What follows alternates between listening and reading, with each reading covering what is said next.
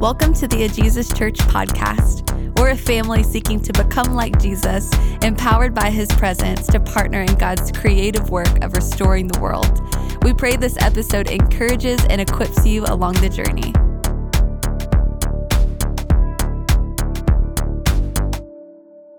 Welcome to AJC. My name is Tim. I'm one of the pastors here, and we are going to be doing a Bible study here this morning. So if you need a Bible, go ahead and put your hand up in the air. One of the men or women around the room with a Bible would love to put one in your hand. And if you don't have it, you're welcome to keep this Bible as a gift from us to you. When you get it, or if you have your phone in front of you, go ahead and flip to Genesis. It's right in the beginning. We're going to be looking at Genesis 3 today. Last week, we started a new kind of short series leading up to Easter called The Story.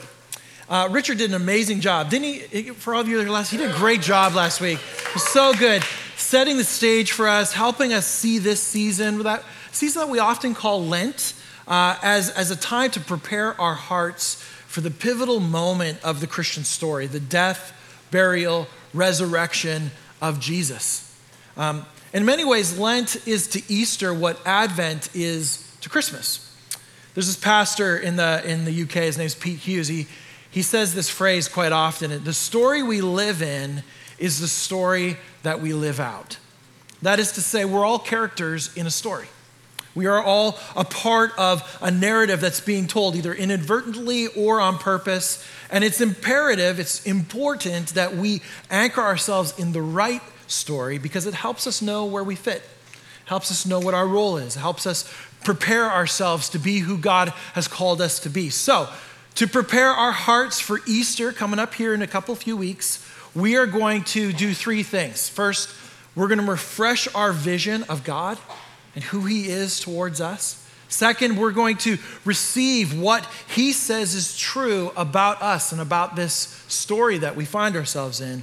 And then third, we're going to reshape our reality and our expectations around his truth. And we're going to do that by anchoring ourselves in the story of God. Richard laid out kind of like four scenes or four acts of a play that this story is. And the first one is creation. The second one is fall. The third one is redemption. And the fourth one is new creation. Last week, in the first act, we met the first and most important character in our story. He's also the author. His name is God, okay? And we learned that he is a creative. I mean, he is like the creative of all creatives. When he creates something, it literally comes to life. He is the perfect creator. He is he's so good at doing good things. In fact, everything that comes out of him is good. He is good, and he creates and does good things. We're also introduced to a good creation, and the pinnacle of that creation, us. God creates us as his good image bearers and calls us to go and spread his goodness everywhere. And then he steps back and he looks at the work of art and he says, "This is very good." If only that was where our story ended. Tragically, we live in a world that tells a very different story, doesn't it? Filled with chaos, pain, suffering, country music. Something has shifted. My wife just rolled her eyes. I could actually hear them rolling. Something shifted. And that something takes place in this act that we're talking about, this act of the story, which means I get the joy of talking about the tragic plot twist. Please stand as I read out from Genesis 3, starting in verse 1. Genesis 3, verse 1 says this: "Now the serpent was more crafty than any of the wild animals the Lord God had made. He said to the woman, 'Did God really say you must not eat from any tree in the garden?' The woman said to the serpent, 'We may eat fruit from the trees in the garden, but God did say, you must not eat fruit from the tree that is in the middle of the garden. You must not touch it, or you will die.' 'You will certainly not die,' the serpent said to the woman, 'for God knows that when you eat from it, your eyes will be opened and you will be like God, knowing good and evil.' When the woman saw that the fruit of the tree was good for food and pleasing to the eye and also desirable for gaining wisdom, she took some and ate it. She also gave some to her husband who was with her, and he ate it. Then the eyes of both of them were opened, and they realized they were naked. So they sewed fig leaves together and made coverings for themselves. The man and his wife heard the sound of the Lord God as he was walking in the garden in the cool of the day. And they hid from the Lord God among the trees of the garden. But the Lord God called to the man, "Where are you?" He answered, "I heard you in the garden, and I was afraid because I was naked, so I hid." And he said, "Who told you that you were naked? Have you eaten from the tree that I commanded you not to eat from?" The man said, "The woman you put here with me, she gave me some fruit from the tree, and I ate it." Then the Lord God said to the woman, "What is this that you have done?" The woman said, "The serpent, he deceived me, and I ate." Lord, we come to you this morning kind of in the steps of our ancestors. And we ask right now, Lord, even before we jump into this text to hear from you, to learn from you, that you would even now silence the enemy's voices. Would we only see you? Give us eyes to just see you. Give us ears to just hear your voice today. We want to see you in our story. We want to hear your voice every single moment. Help us, Lord, to make sense of the broken bits that we see all around us. Good Creator, show us yourself today, we pray. Teach us, Lord. Amen. You may grab a seat. Any literary or English majors in the room? Anybody out there? I know last gathering, I was like, Weston, good to see you, man. Last gathering, there was like one person. I know it's that really common degree that everybody goes for. But any of us that have been in college, we've taken English classes, or high school even, we've taken English classes. We know that all stories have key elements to them. There is an author who creates a plot. And in the midst of kind of the early stages of the story, he sets out like a setting and key characters. He creates a mood, and all of this is a part of this like introductory exposition. Often we see that there's like rising action and falling action and some sort of climactic event that happens in the middle, and then some sort of resolution at the end. What makes Act 2 of this story so significant is that we are introduced to a couple of very key elements that help explain why we are here. Wearing clothes. I don't know if you noticed. Why it is that we're struggling with like taxes, right? Because taxes season's just around the corner. Why it is that we're dealing with weather that can't seem to make up its mind, and of course, all of our broken March Madness brackets. Something has shifted in our story, and Genesis 3 is where that all began.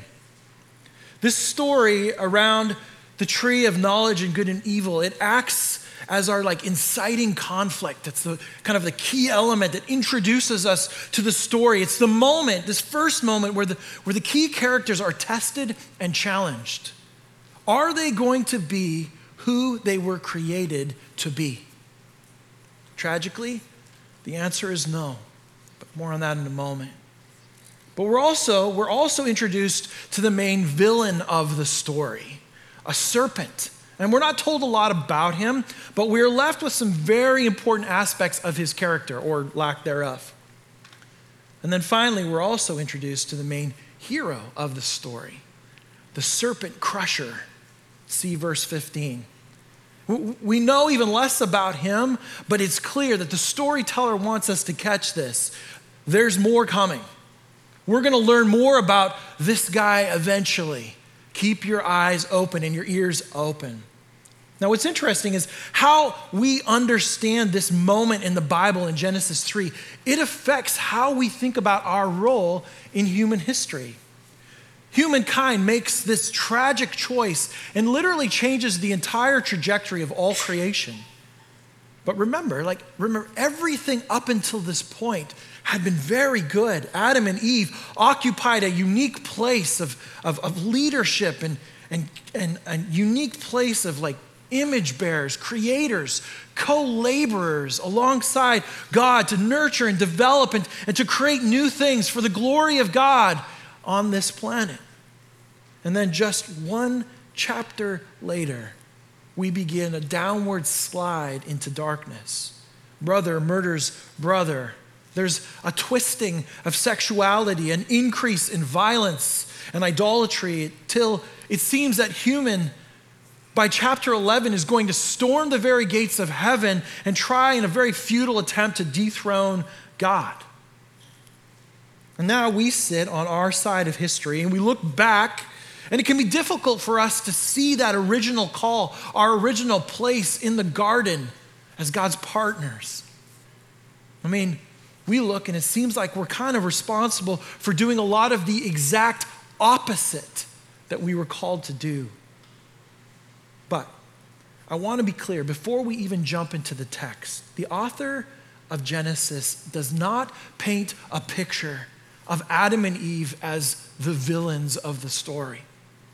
They're actually painted as naive, even gullible prey. They're prey. And they are being hunted by an enemy. And it's important that this is clear in our mind because this affects how we think of, how we view Easter, and how we view Jesus, and how we view ourselves and our calling and who we were meant to be. You see, one of the ways that we get our place wrong in this story is we begin to believe like this caricature or like the flannel graph version of the story. Yes, humans became enemies of God, but we never stopped being his kids. Yes, our story did become one of increasing violence and idolatry, but he never stops seeing us as potential partners. So, with that in mind, let's dive into the text.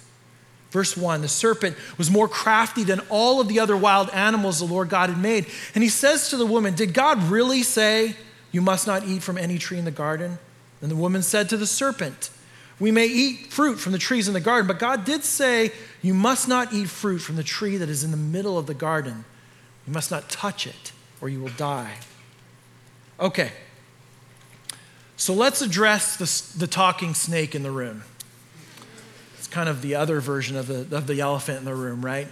But actually, on second thought, my advice would actually be to never talk to a snake. I mean, doesn't that seem very commonsensical? It's just my take. That's a freebie. Take it for what it's worth. In all seriousness, though, I know that this can be an obstacle for people.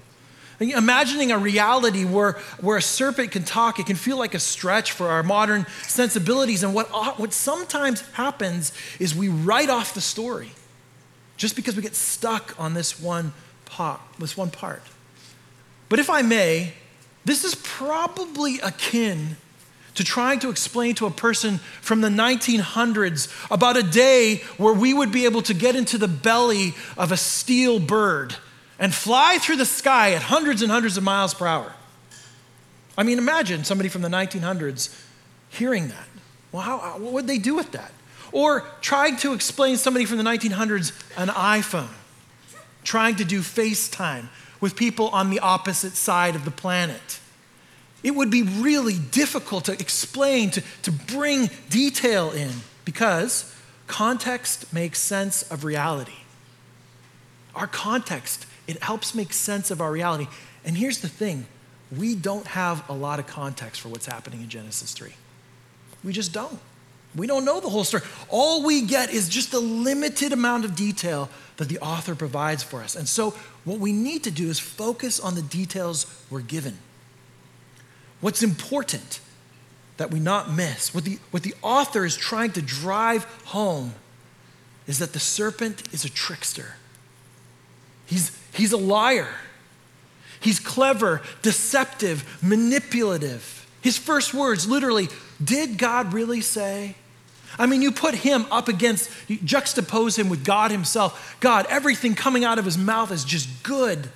Good, very good. He makes things good. The serpent's words, did God really say? In a world of yes, this tree literally represented the only no. It represented the one place in creation where God was saying, like, I want you to be dependent on me. I'm going to talk you through what good and evil looks like. Don't go to the tree. Go to me. In a world full of yeses, this was the only no. The serpent's questions prod at the idea that God's words, they might just be unclear or confusing, or maybe they're up for conversation. And you know, not much has changed.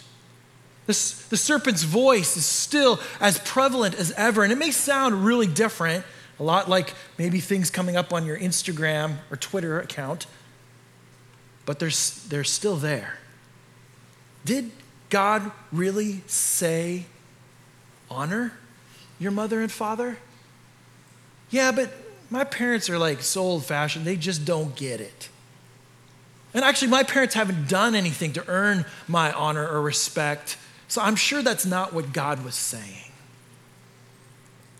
Did God really say not to look lustfully on another person? Well, but God didn't know when he said that who I would be sitting beside at work. I mean, it's really hard. Did God really say forgive those who hurt you?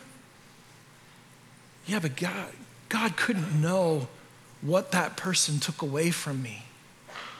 God couldn't know the profound level of pain that person has caused me. There's no way God would ask me to do that.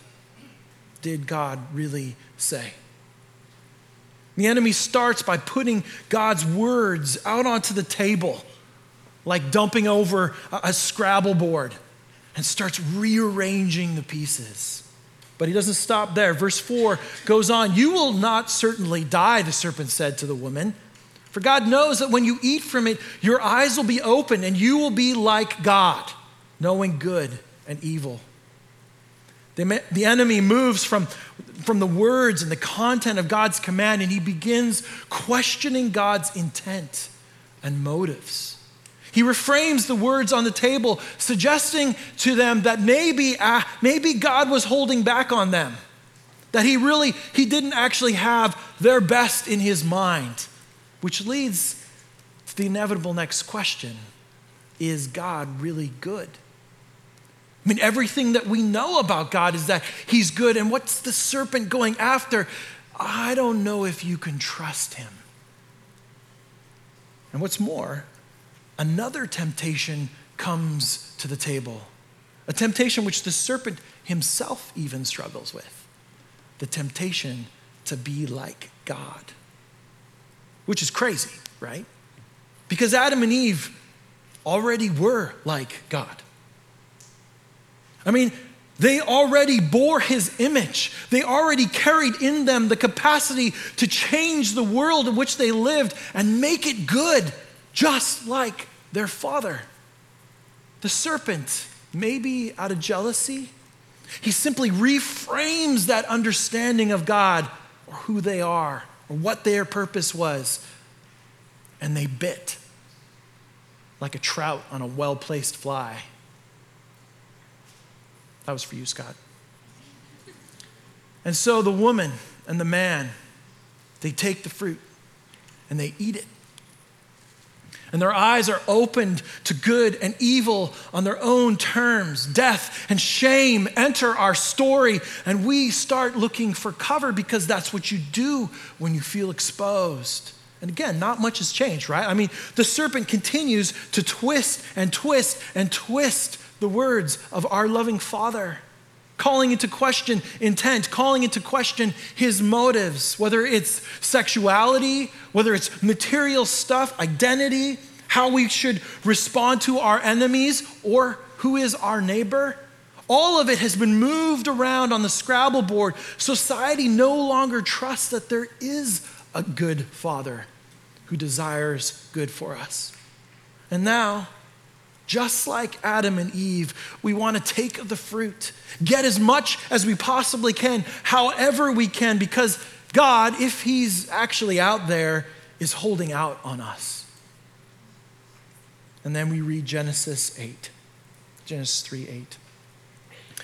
And the man and his wife heard the sound of the Lord God as he was walking in the garden in the cool of the day. And they hid from the Lord God among the trees of the garden. But the Lord God called to the man, "Where are you?" He answered, "I heard you in the garden, and I was afraid because I was naked, so I hid." And we have been hiding ever since. Hiding from God, hiding from each other. This story is so tragic because literally in the exact moment that we read about the failure of humankind, we also learn about the true nature of their relationship with God. They heard the sound of the Lord God walking in the garden in the cool of the day. And I don't know about you guys, but there is something in that imagery that literally touches the very soul of my humanity. Some profound, deep-rooted, almost like a holy nostalgia. It kind of reminds me of that feeling for any of the parents in the room. You first walk, when your kids are little, they don't do this anymore, but when they're little, and you walk in the door, and they just come running, "Daddy, Daddy, Daddy, we're so glad you're home." And any of the parents in the room, you know that feeling. This is the picture that's presented to us of a loving father out in his glorious, amazing garden that he has handcrafted for his children, out for a stroll in the best part of the day, waiting for that moment. "Kids, let me show you this new plant that just started to sprout over here. There's this crazy creature I just invented. It's got like the face of a duck and the body of a beaver. I think you should call it a platypus."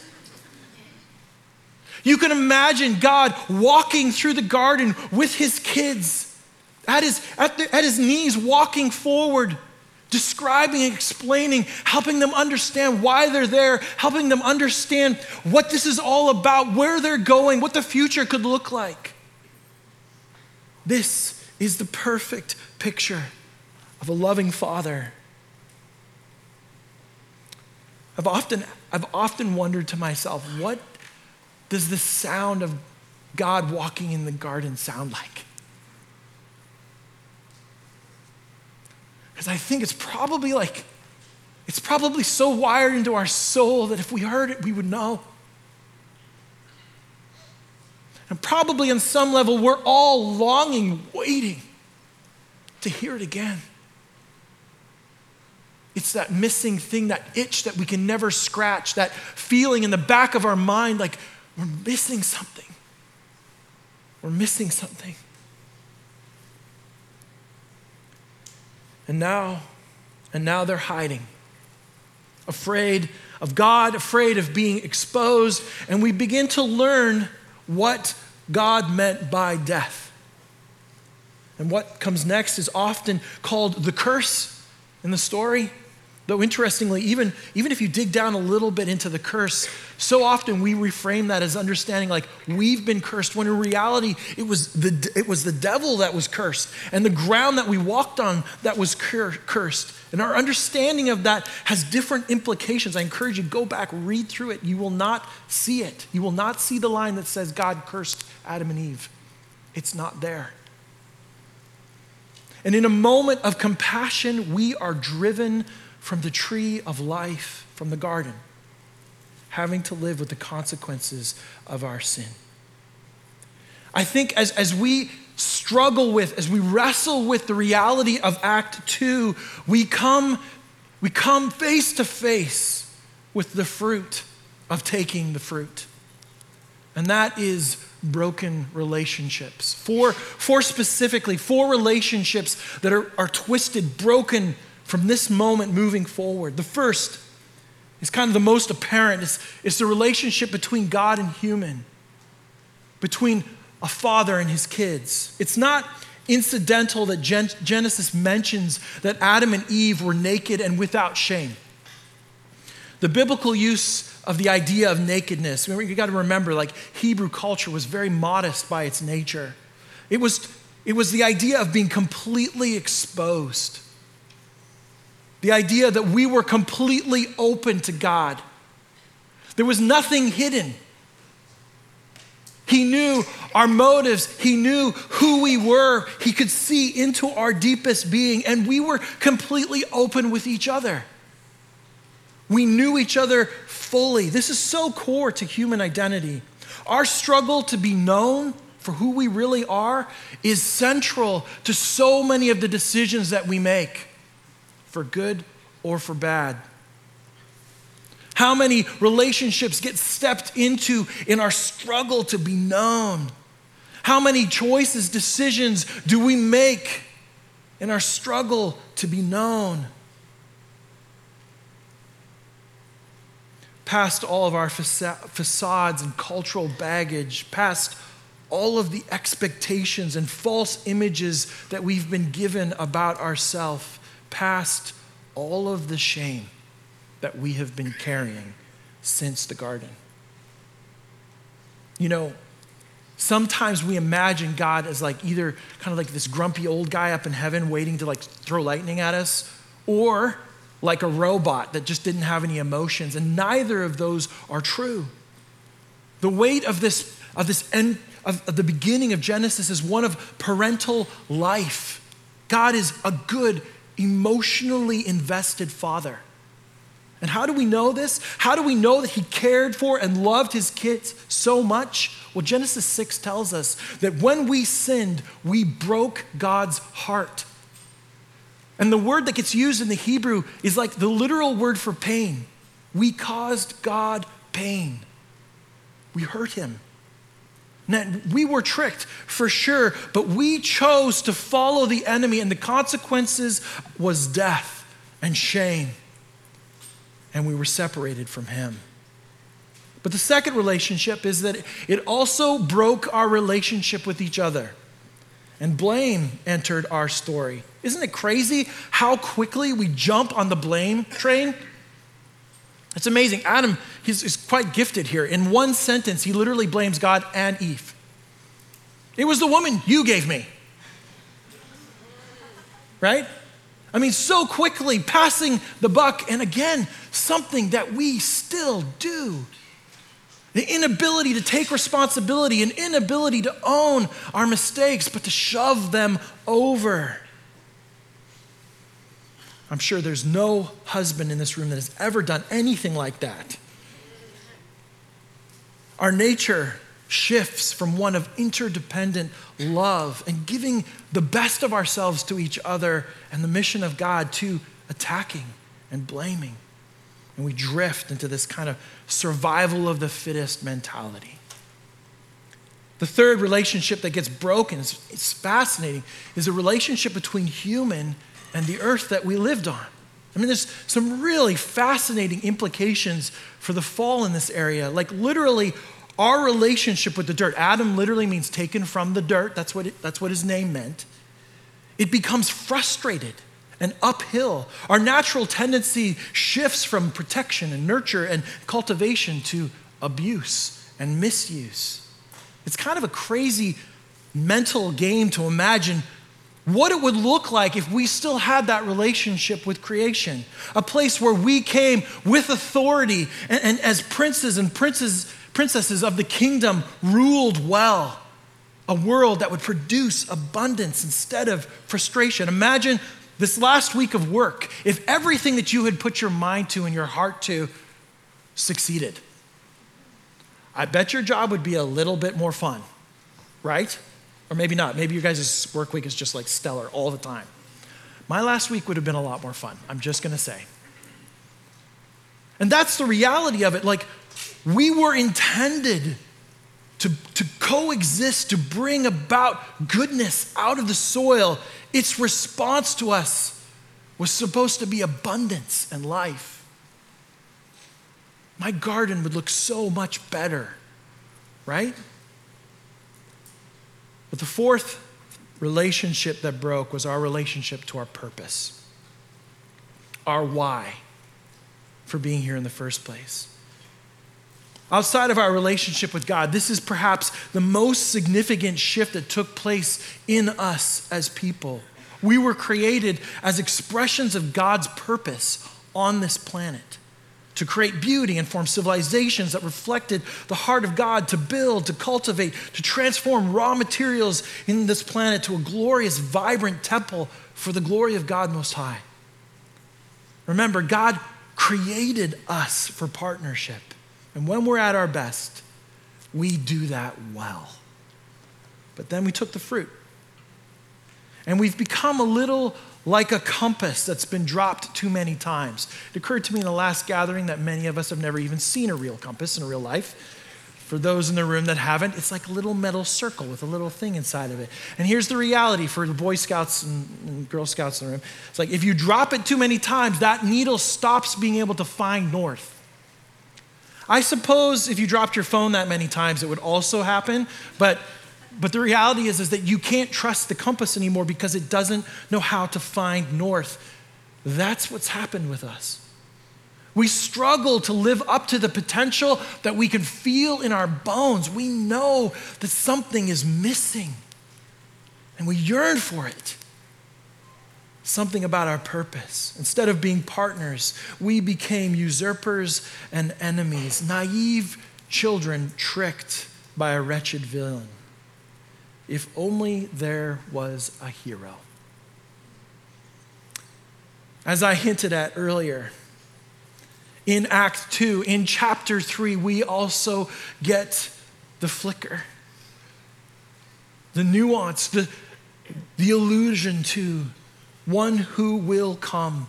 Someday, a seed of the woman or one of her children would come and crush the head of the serpent, even as the serpent was biting his heel. And that bite, it would be deadly, but there are parts of the story that Adam and Eve don't know that we do. Their rescuer was coming, and our rescuer has come. And it's here, at this point, that we remember the point behind our series. Preparing our hearts for the reality of Easter, the reality of the gospel, the life, death, and resurrection of Jesus. It was about bringing healing to those broken relationships. It was about bringing life and restoring life and dealing with shame and dealing with blame. But it was also about bringing a champion to the battlefield. Jesus, our Christus Victor. More than just the Lamb of God to take away the sins of the world, he is also the Lion. He is also the conqueror, the one to go to war against the enemy. Lent is often a time of remembering the wilderness trial where Jesus, the living Word of God, went into the desert to fight with Satan. I mean, it's the gospel writer literally says that Jesus was driven by the Holy Spirit to go do battle. But why is that important? And why is it important for us to understand what that means as we sit in this posture waiting on Easter? Well, I thought, in light of how well the visuals went last week, that I might do another visual for us today. Is everybody okay with that? Is everybody okay? That's why I got these chairs up on the stage here. And I want to tell a version of the gospel that many of you might be kind of familiar with. And it's a version of the story that goes something like this. There is God, who's a very good creator. And he does a bunch of really amazing things. And he's holy and he's set apart. And he stands on high above all of those things. And beautifully true. And he creates humankind, who, I wish this chair could be a little bit smaller, but is much smaller, obviously, but is also an image bearer, resembling him. And the two of them sit in union together, in relationship with each other, until human makes a bad decision, decides to listen to a talking snake, and turns away from God. And God, in his holiness, sees rebellion and sin and goes, I can't deal with that, and pulls away and says, I have to be separated from you. But Jesus comes on the scene, and he is distinctly unique. One part 100% human, 100% God, brought together into one perfect sacrifice. He, the Lamb of God, who takes away the sins of the world, lays himself out to purchase back for God a people. And so God turns and looks at his son, and instead of seeing our sin, sees his son. And Jesus calls us back and puts his spirit in us and makes us his children again. Does this look familiar? This is a beautiful vision of the gospel, and it is deeply true. And there's so much theologically correct about this. But like a diamond, if you take the diamond and just turn it a little bit, there is more in the gospel. And when we read a gospel version of what happens in Genesis, the story is slightly different. In this story, God, glorious in power, creates for himself an image bearer who is like him, to go and take his goodness and spread it out over all of the universe. But along comes an enemy. An enemy who is different and distinct and represents death and represents evil, and the enemy tricks the human. Is that really what God said? Is that really who God is? And turns the human's heart, winning him over and leading him away. And this is where the gospel story changes just a little. Again, same story, different angle. God does not turn his back on his children. Instead, God says, I know what I will do. I will send my son. I will send my son to go to war against the enemy of our soul. I will send my son to go and conquer evil and to defeat death. I will send my son to go remove shame, to remove blame, to create a new way, to create right relationship. I will send my son. In this gospel, there is never a moment where God in his glory turns his back on his children. Instead, he is a God that is a father that is always looking for his children. Like the sun waiting, coming up over the horizon as the father stands, looking, waiting for his prodigal son to return. Waiting to bring redemption and healing and restoration. And Jesus, in his power and his glory, he deals with the enemy. And on the cross, the battle begins and is won. Because Jesus kills death. Jesus goes to war against shame. Jesus creates healing. And he rescues us. And then he says, this is how you look like him again. Look at me. Look at me. And then he presents us to his father as a bride. And says, Father, my bride is ready. It's the same story. But this story shows a God that never takes his eyes off you. You may be sitting in this room right now, and you even had a father that walked away from you. We have a fatherless generation. And so the image of God turning his back on you, it actually connects with you better. I'm here to say to you, that is not the God that we follow. We follow a God whose eyes are locked on you. And he loves you, and he wants you back, and he's not forgotten his purpose for you. And he's waiting to go for that stroll in the garden, the one that's deep inside of your soul. He's waiting for you in the best part of the day, in the best part of the garden, because he loves you. Would you stand, please?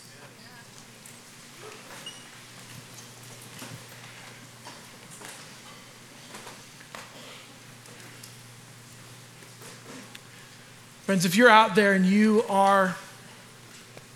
struggle with believing that God might have big dreams for you, I want to encourage you, like this morning, this afternoon, I want to encourage you to step into the story with hands open. God has a new version of you that he wants to give to you. He wants to remind you of who you were created to be. He wants to give you the identity that he designed you with. If you would, just bow your head. Lord, I pray right now for my friends. I thank you so much for your goodness and for the fact that that never wavered. I thank you so much for your love and the fact that that never wavered, even in the midst of your hurt, even in the midst of the rejection and the pain, even in the midst of the fact that we were the ones that walked away, you did not. And Lord, right now, we just say we want to be defined by you. We want to receive our identity, our purpose from you. So Spirit, fill us with more of you. Set our eyes on Jesus and remind us who our Father really is. Amen. Thanks for listening. For more resources and to partner with us through giving, visit us at jesuschurch.org.